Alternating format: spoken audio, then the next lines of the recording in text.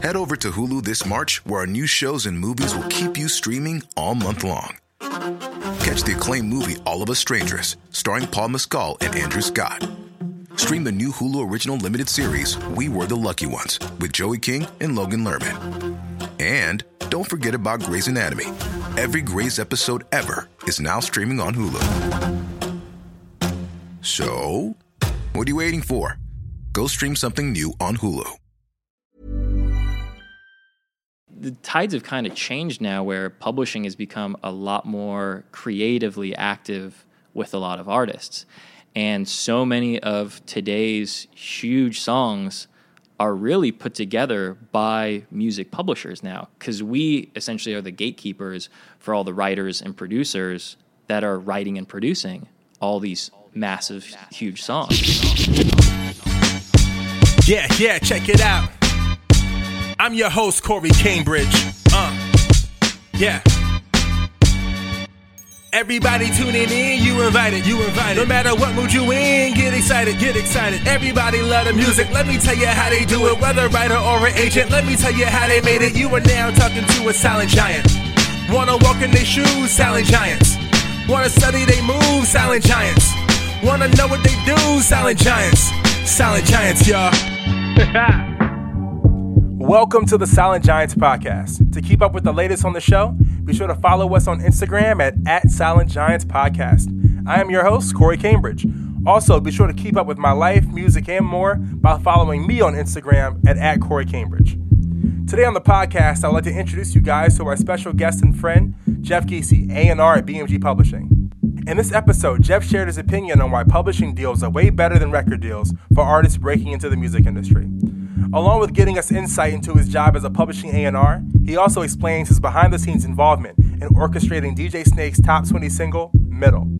Without further ado, let me introduce you guys to the man of the hour, my friend, the silent giant, Jeff Geasey.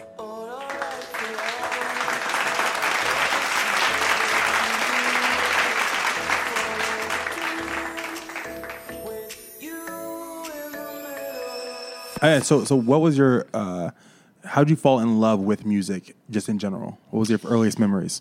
My earliest memory, I would probably say, was I had a yellow cassette tape player, and I used to love this band called the Mighty Mighty Bosstones. They were like a ska band, and I just used to sit in my room all day, every day, just listening to their music, just kind of on repeat. And that's like really what propelled me into getting into music.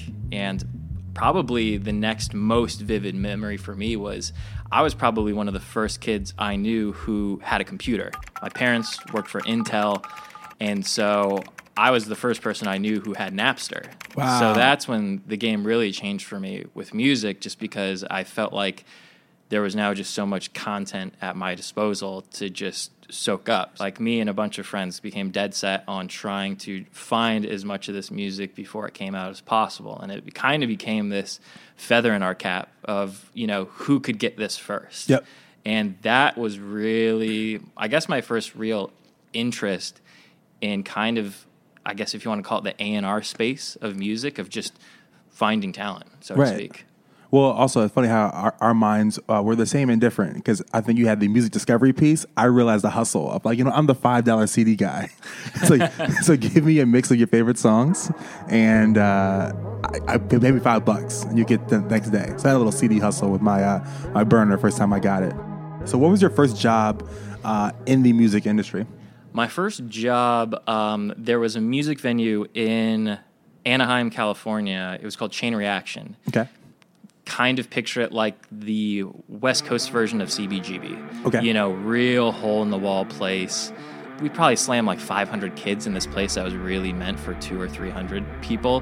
So you'd pack the brim. And it was predominantly rock music, hardcore, metal bands. And I was the light guy there. One of my high school friends, his dad ran the place, and one day he asked if I wanted a job. And I was like, sure, I don't know anything about lighting, but, I press some buttons, I make a band look cool in a strobe light, and that was it. So I started there when I was probably 16 years old. Before that, like I was in a lot of terrible bands, like I've played guitar my entire life. And I was also a guitar technician. So I was kind of like this 14, 15-year-old kid on the road with bands who were, had some self-destructive tendencies, and being a teenager kind of witnessing that, and also just doing a lot of photography. It was interesting watching all these bands just kind of, what it took them to get up on stage. Right. And this job at this place, Chain Reaction, was kind of, for me, it's like, oh, so I can still be in this and get paid for it. Like, it was kind of like the best thing ever for me at the time. What was the turning point in making you transition from wanting to be in a band to being behind the scenes? Was there like a turning point moment, or? I knew I couldn't write songs. It like literally boiled down to that. The first thing I ever A&R'd was myself, because I loved playing music. I loved listening to music, but I knew when I sat down to write stuff, when I would finish it, I was like, this isn't good. Like, I personally would not listen to this music. And I wrote enough of those songs to be like, this just isn't for me. I grew up on bands like the Misfits and like, really kind of gritty punk rock music. And, over the years, that music taste has kind of morphed into a lot of metal music and then alternative music. And it's interesting now, I work in a very heavy pop space, still a lot of alternative and rock stuff, but throughout my life and career, I've gone through a lot of different genre changes, so to speak, just because I think in today's day and age, like, you just have to be a chameleon with what you listen to. And if you're going to work in music, like, at least for me, like, I like to be as well-rounded as possible with as many genres as you possibly can be. Kind of young in my life, I was really able to see and experience all these different types of music. And since I was working there so much, like, I really kind of got this knack for what bands were really resonating with crowds and what they were doing that seemed to really work. And even more importantly, I would see bands come and play their first shows where there would be like 5 or 10 of their friends there. Then they would come back a year later and there was 50 to 100 people. And you'd fast forward, 2-3 years, and they would just pack this place out. And I'm like, okay, like, I've witnessed this band go from nothing to here they are. What about them has kind of set them apart from everybody else? And I think that was always one of the most intriguing things for me, is those kind of early days for a band and what it takes to actually break a band. Yeah. Because everybody is so accustomed to, like, oh, cool, like Justin Bieber, Shawn Mendes, like all these A-list artists, they're just always in your face. They're always at the top of the charts. They're always on TV. And nobody really thinks too much about, like, what did it take for them to, like, even get into a scenario or position for them to even have a remote chance of succeeding. Yeah. And I always loved, to some degree, feeling like I was a part of that journey, or at least witnessing those different stages. And that's what I really kind of got out of working at that place, and that was my first taste of working in music. And I think that kind of shaped the fabric of why, for me, I love working so much with developing acts, early acts, and really putting the pieces around them to essentially set them up for their best chance of success. What led the kid who loves music to, working at a music venue, doing lighting, to become an A&R? Like, what was the next step? Yeah, I guess the turning point for me was there was a guy who I worked with there who started around the same time I did, and he started as a bouncer, worked his way up to being the booking agent, and I kind of heard through the grapevine that he was starting to scout for a record label. And I was like, man, that's so cool. Like, what do you do? And he's like, oh, I just find bands and I show them to the record label. And we make a judgment call on if we want to sign this band. And I was just like, that's like the best job in the world. So you literally just look for music and you sign bands to record deals. And that like blew my mind. The first band I ever sent him was this band called The Naked and Famous. They're this band from New Zealand.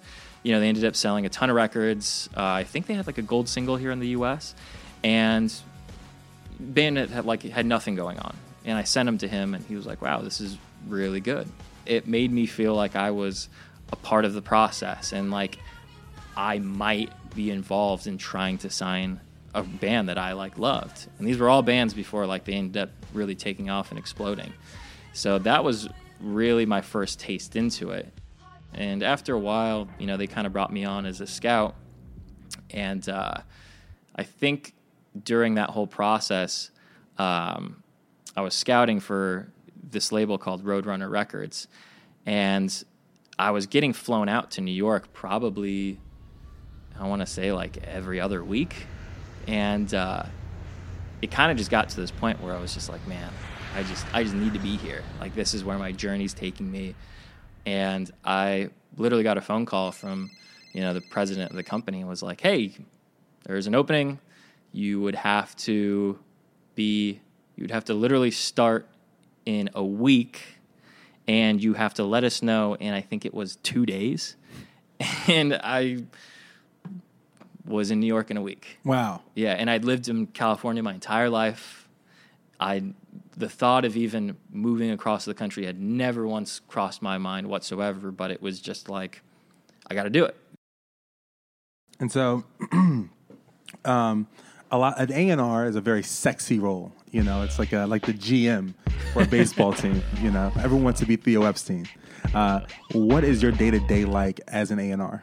My day-to-day, so I work in the publishing space, which a lot of people don't know what music publishing is. You know, it's essentially like we own the copyrights to a lot of bands. We represent a lot of we represent a lot of songwriters. We represent a lot of producers. And we also sign bands. And then we also pitch music for commercials, music you hear on TV. You know, that's all acquired through us. And historically speaking, publishers have had this very passive role in music. You know, the thing that always gets the most attention is record labels. You know, that's the big, sexy get. You know, every band wants to sign to a record label, but nobody realizes that record labels is kind of one side of the coin. The other side is publishing. And it's always kind of been perceived that publishing is kind of just a big paycheck that you get. And the publisher gets, you know, to represent your music, and they get to take their cut, and they kind of just disappear into the background. But the tides have kind of changed now, where publishing has become a lot more creatively active with a lot of artists. And so many of today's huge songs are really put together by music publishers now, because we essentially are the gatekeepers for all the writers and producers that are writing and producing all these massive, huge songs. And essentially, you know, I have my roster of writers and producers. I set them up with one another to collaborate with each other. So essentially, every day for me consists of setting up these writing sessions between our people and also taking those songs and pitching them to bigger artists. Okay. And on top of that, there's also time out of my day where I have to always be on the prowl for new talent. You always got to be on the lookout for, you know, the next Max Martin, essentially. And so a lot of my days is kind of juggling these sessions, pitching these songs to big artists, looking for new talent, and also just taking a lot of meetings with record labels and, you know, just music industry folk to keep them informed of what I'm doing and also what I'm working on. Because, you know, so many record labels are now just thirsting for all these songs now because, you know, for me personally, like, I love a good artist who can really write their own music and they have their own identity. But you'd be surprised, like, so many of, like, the world's biggest artists now are pretty much just exclusively taking outside songs now. They're literally getting thousands of songs sent to them and sifting through all these songs. And they're like, okay, I like this one, this one, this one. Okay, that one's going to be my single. This one's going to be the second single. Wow. You know, and it's really this, like, it's like a catalog. It's a catalog. Yeah. It's wild. And, you know, everyone is gunning for all these big artists. And, you know, everyone's trying to get a song placed on Justin Bieber. Everyone's trying to get the Selena Gomez single. And, you know, they're getting sent so much music. And kind of where I see always myself fitting into this whole thing is, you know, music now has become so global.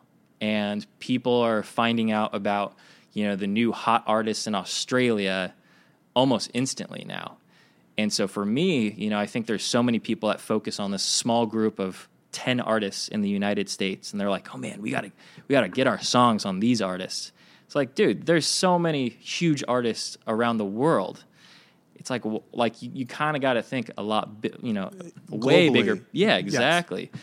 And also too, it's just a lot of things that work in the U.S. may not work internationally, and sometimes, I guess, the bigger prize is trying to place it with somebody who's bigger internationally. Right.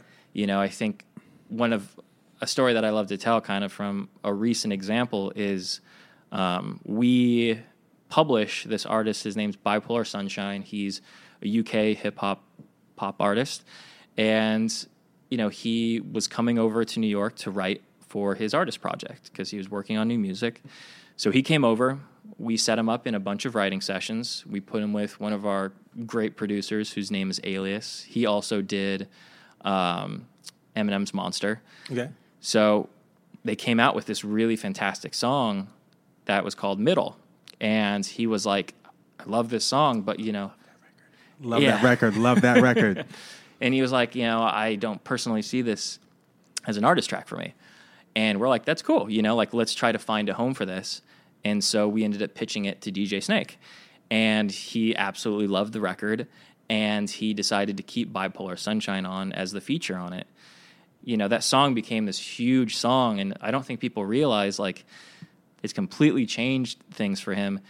And, that entire vocal was done in, the producer's, apartment studio. Wow. It wasn't done in this, crazy, insane studio that you always kind of imagine it to be. So a lot of these records now are really coming from the simplest of places, so to speak. And I think that's one of the most interesting things about the current state of music for me right now is a big song can literally come from wherever. But on the flip side of that, I think the most scariest part of music right now is the sheer volume of music that's coming out right now. It's scary, and everybody can make an amazing sounding record in their bedroom now, which has led to just kind of this insane saturation of music that's out right now. And even for me, for somebody who's constantly looking for music every single day, thinking about it just from your normal listener standpoint, there's just literally thousands of new artists that are coming out every day, thousands of new songs, tens of thousands of new songs that are coming out every single day, and trying to keep up with the amount of sheer volume. And it makes sifting through it and trying to determine who stands out from the crowd 1,000 times harder. From an artist perspective, is it smarter for an artist now to be independent but work with a publisher? Great question. Love that question. I think to some degree I have a bias because, sure, I'm a publisher. I personally like signing acts early. Personally, I think it's super beneficial to do a publishing deal even before you do a record deal. The reasoning being, the simplest, you kind of get money in your pocket straight from the get-go. I think publishers in general give the artist a little bit more time and flexibility to find their own identity. Yeah. Whereas essentially, if you sign a record deal, you're on the clock. You have officially begun your music career as that artist. And the pressure's intense. You need the hit. If you don't have a big song by X date, you're going to get dropped. Whereas I think from publishing standpoint, it's a little bit more loose and flexible. And, if you want to collaborate and work with other people, the publisher has those resources to kind of put you in the room with the right people. And a lot of publishing deals are getting very creative now. It's oh, you need a travel budget? You want to go to Los Angeles to write music? Let's build that into the deal. Oh, you need a production budget? Let's build that into the deal. So a lot of the artists I work with, a perfect example, I co-signed this artist named Bryce Fox, who we signed him with this great company called Primary Wave. We signed him before any music was released.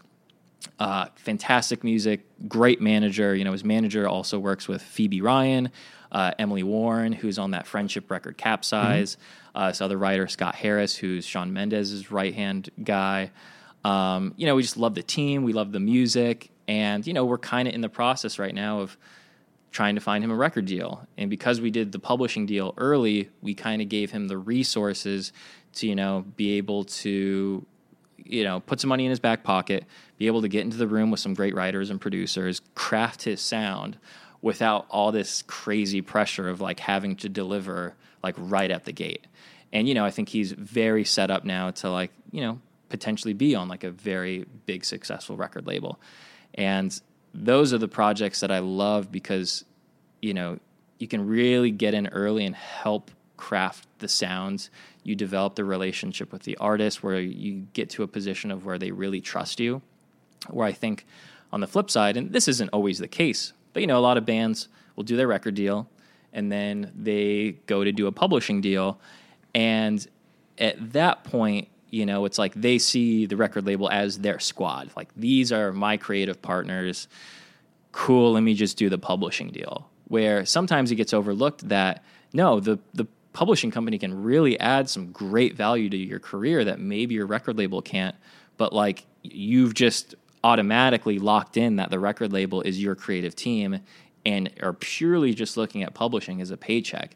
And I've seen a lot of artists, you know, go down that route where they have fantastic team at a publishing company who are suggesting all these amazing ideas, giving fantastic feedback on songs, but it just goes in one ear and out the other because they're like, oh, well, I don't know, my record label, like they don't want me like doing that. Wow. You know? And it's tough, you know, it's a lot of like push and pull. And like I kind of touched on earlier, the creative role of publishers is increasing now. And, you know, I think early artists is kind of this nice proving grounds, even for ourselves, to really step in and take charge and help these artists kind of craft their sounds. So when they do blow up, you know, the artist can always go back and be like, yo, you helped get me to this point. I want to keep you on as kind of like, you know, somebody that's in my corner creatively. Right. Because, you know, there's a lot of situations where they'll do a huge record deal and the publisher kind of just gets kicked to the curb. It's like, okay, I got my A&R at my label now. They're the real creative person. It's like, well, what the hell? Like, we were the ones that got you to this great point. Right. So it's always a different scenario. It's always very different with every artist. You know, it's I think what it always just boils down to, just for me personally, is just building as much trust with the artist, with the manager, and just making yourself try to be as indispensable as possible. Now, also, too, with going back to the oversaturation piece in music, I would imagine you would get a lot of submissions or music coming your way. Who is the liaison between you and hearing that music? Is there an agent or a manager if an artist comes to you and says, hey, you know, I have this dope record. Does this dope record get funneled to you through a manager that has a relationship with you firsthand, or? It's interesting. Like, the whole idea of submitting your music to a record label or a publisher, you know, I think you kind of have this picture in your mind as, you know, you put a CD, or I guess more of a relevant thing is a flash drive in the mail, or trying to figure out their email address to send it to them.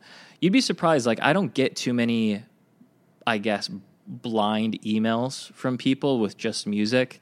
You know, I have like manager friends that I know, or friends of friends who were able to get my email address, and they'll send me like a Dropbox link or a SoundCloud link and, you know, ask for my opinion on stuff. Most of that stuff I don't think I've ever really found anything like very promising from just getting kind of one of those random emails. You know, I'm more of a get in the trenches, dig through the internet, try to find the random thing, you know, out of the middle of nowhere. That's when I really enjoy. I will say one of the most recent examples of me kind of just getting a blind email that panned out to be a great opportunity. me and one of my coworkers got this email from a manager who I was unfamiliar with, and she was like, "Hey, I have this artist in New York. His name's Eero, and here's some of his stuff." And it was great. It was just really fantastic music, and we were like, "Let's put him in the room with some of our people." So we ended up putting him in with one of our producers, wrote this amazing song that's going to be Robin Schultz's next single, and he's like going to be the feature on it. Wow. You know, it's going to be a huge like international record, and it totally came out of nowhere, you know, and they ended up writing this great, fantastic song. And to add to that, like those are the things I personally love working on, are kind of the ideas that don't really make sense on paper. You know, I think there's so many people that work in this industry that are all about the discography. They're all about the resume. Like, okay, who is this writer? What has he done? Like, what hit songs does he have? Don't even bother to listen to like their music. They're just like, what has he done? And if he hasn't done anything, I don't care. Wow. Where for me, it's like, it's far less about that. Like, obviously, like I like working with people who have a proven track record, but you know, I think there is, everybody in today is always searching for something different. Everybody wants the next biggest sound. And, you know, the biggest songwriters in the world have figured out how to adapt to that, but the majority haven't figured it out.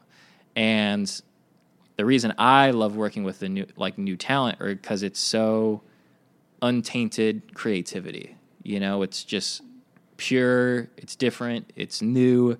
You know, you're kind of hearing something new for the first time. And I think that's why, you know, sessions like the one I just described, like really worked out. And I think it resonated with getting the song placed, is because it's an idea that doesn't really make sense. And do you think that being an A&R for a publishing company versus a label allows you that freedom to say, you know what, like this doesn't typically work, or let me take a risk on this artist?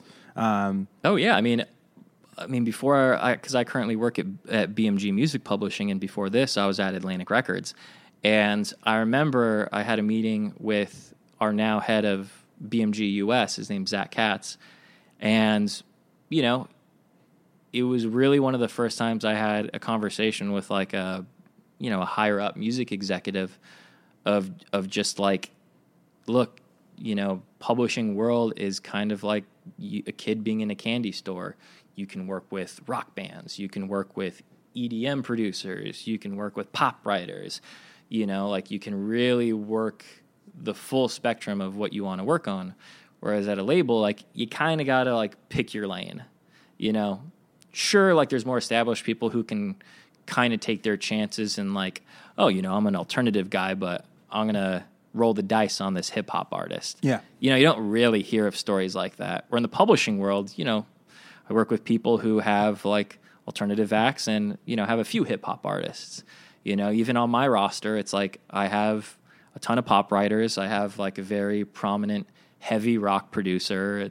I kind of just run the gambit of it, and it's exciting to me just because I love living in so many different music spaces, because I understand so many genre worlds, and kind of adding to that, it's allowed me to kind of blur those borders between all those genres and have them kind of working together and trying things that, like I said, may not make sense on paper, but since I operate in so many different spaces, you know, like it's like, well, why don't we take this like hip hop artist, let's put him with this like EDM producer, let's just kind of see what happens, you know. And those are the times where you actually get something special, because it's not supposed to make sense. Wow. You know, and I think those are where some of the biggest, not only the biggest records come from, but the records that actually like stick around, you know, the record that you're still going to listen to in 10 years, you know, where I think a lot of the stuff that comes and goes really quickly is all the very formulaic, antiquated, you know,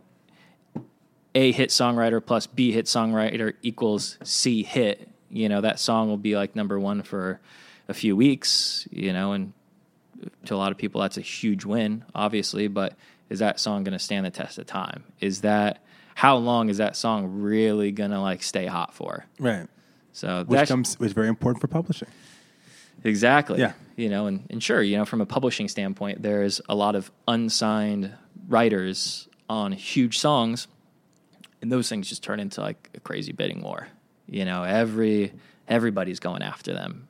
And obviously, like, those people need publishers. They need to get represented. But, like, I kind of like I mentioned, kind of finding the person that not everyone's looking at. You know, the person who hasn't had, like, the big hit song yet. But if you do A, B, and C, they'll get their hit song. Okay. You know, and there's a few writers who I've like signed before they had any placements on their music. And sure, you know, it takes time. It takes probably, like, I'd say a conservative estimate would be like a year of just like really getting them in the right rooms, crafting their sound, and you get them to a point where it's like, wow, like, this is night and day difference from what you first started doing. You can kind of hang with the top songwriters now. And from the business end of that, you know, the deal is a lot more favorable to the publisher. You're not really breaking the bank. You know, it's a lot lower risk, so you're able to really take that time to develop the sound. Wow. And so to wrap this up, I'd like to ask the question of what artist do you think coming up we should be listening out for that you're a big fan of? Ooh. There's an artist called Rationale. It's a UK artist. It's actually one of our writers turned artist, and the music is just fantastic. I mean, I guess a simplification of the type of sound it would kind of fall under is, I don't know, kind of in that Sam Smith vein. Okay. Like, well, Disclosure's Latch with Sam Smith. It kind of fits that, I guess, sonic sound. Okay.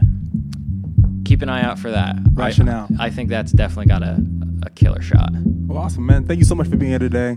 Thanks, man. You're the man. Thanks for having me over. This is awesome. You know, we got lots of football to watch today. So, yeah, there goes the rest of my day. take care, my man. Thanks. Thank you.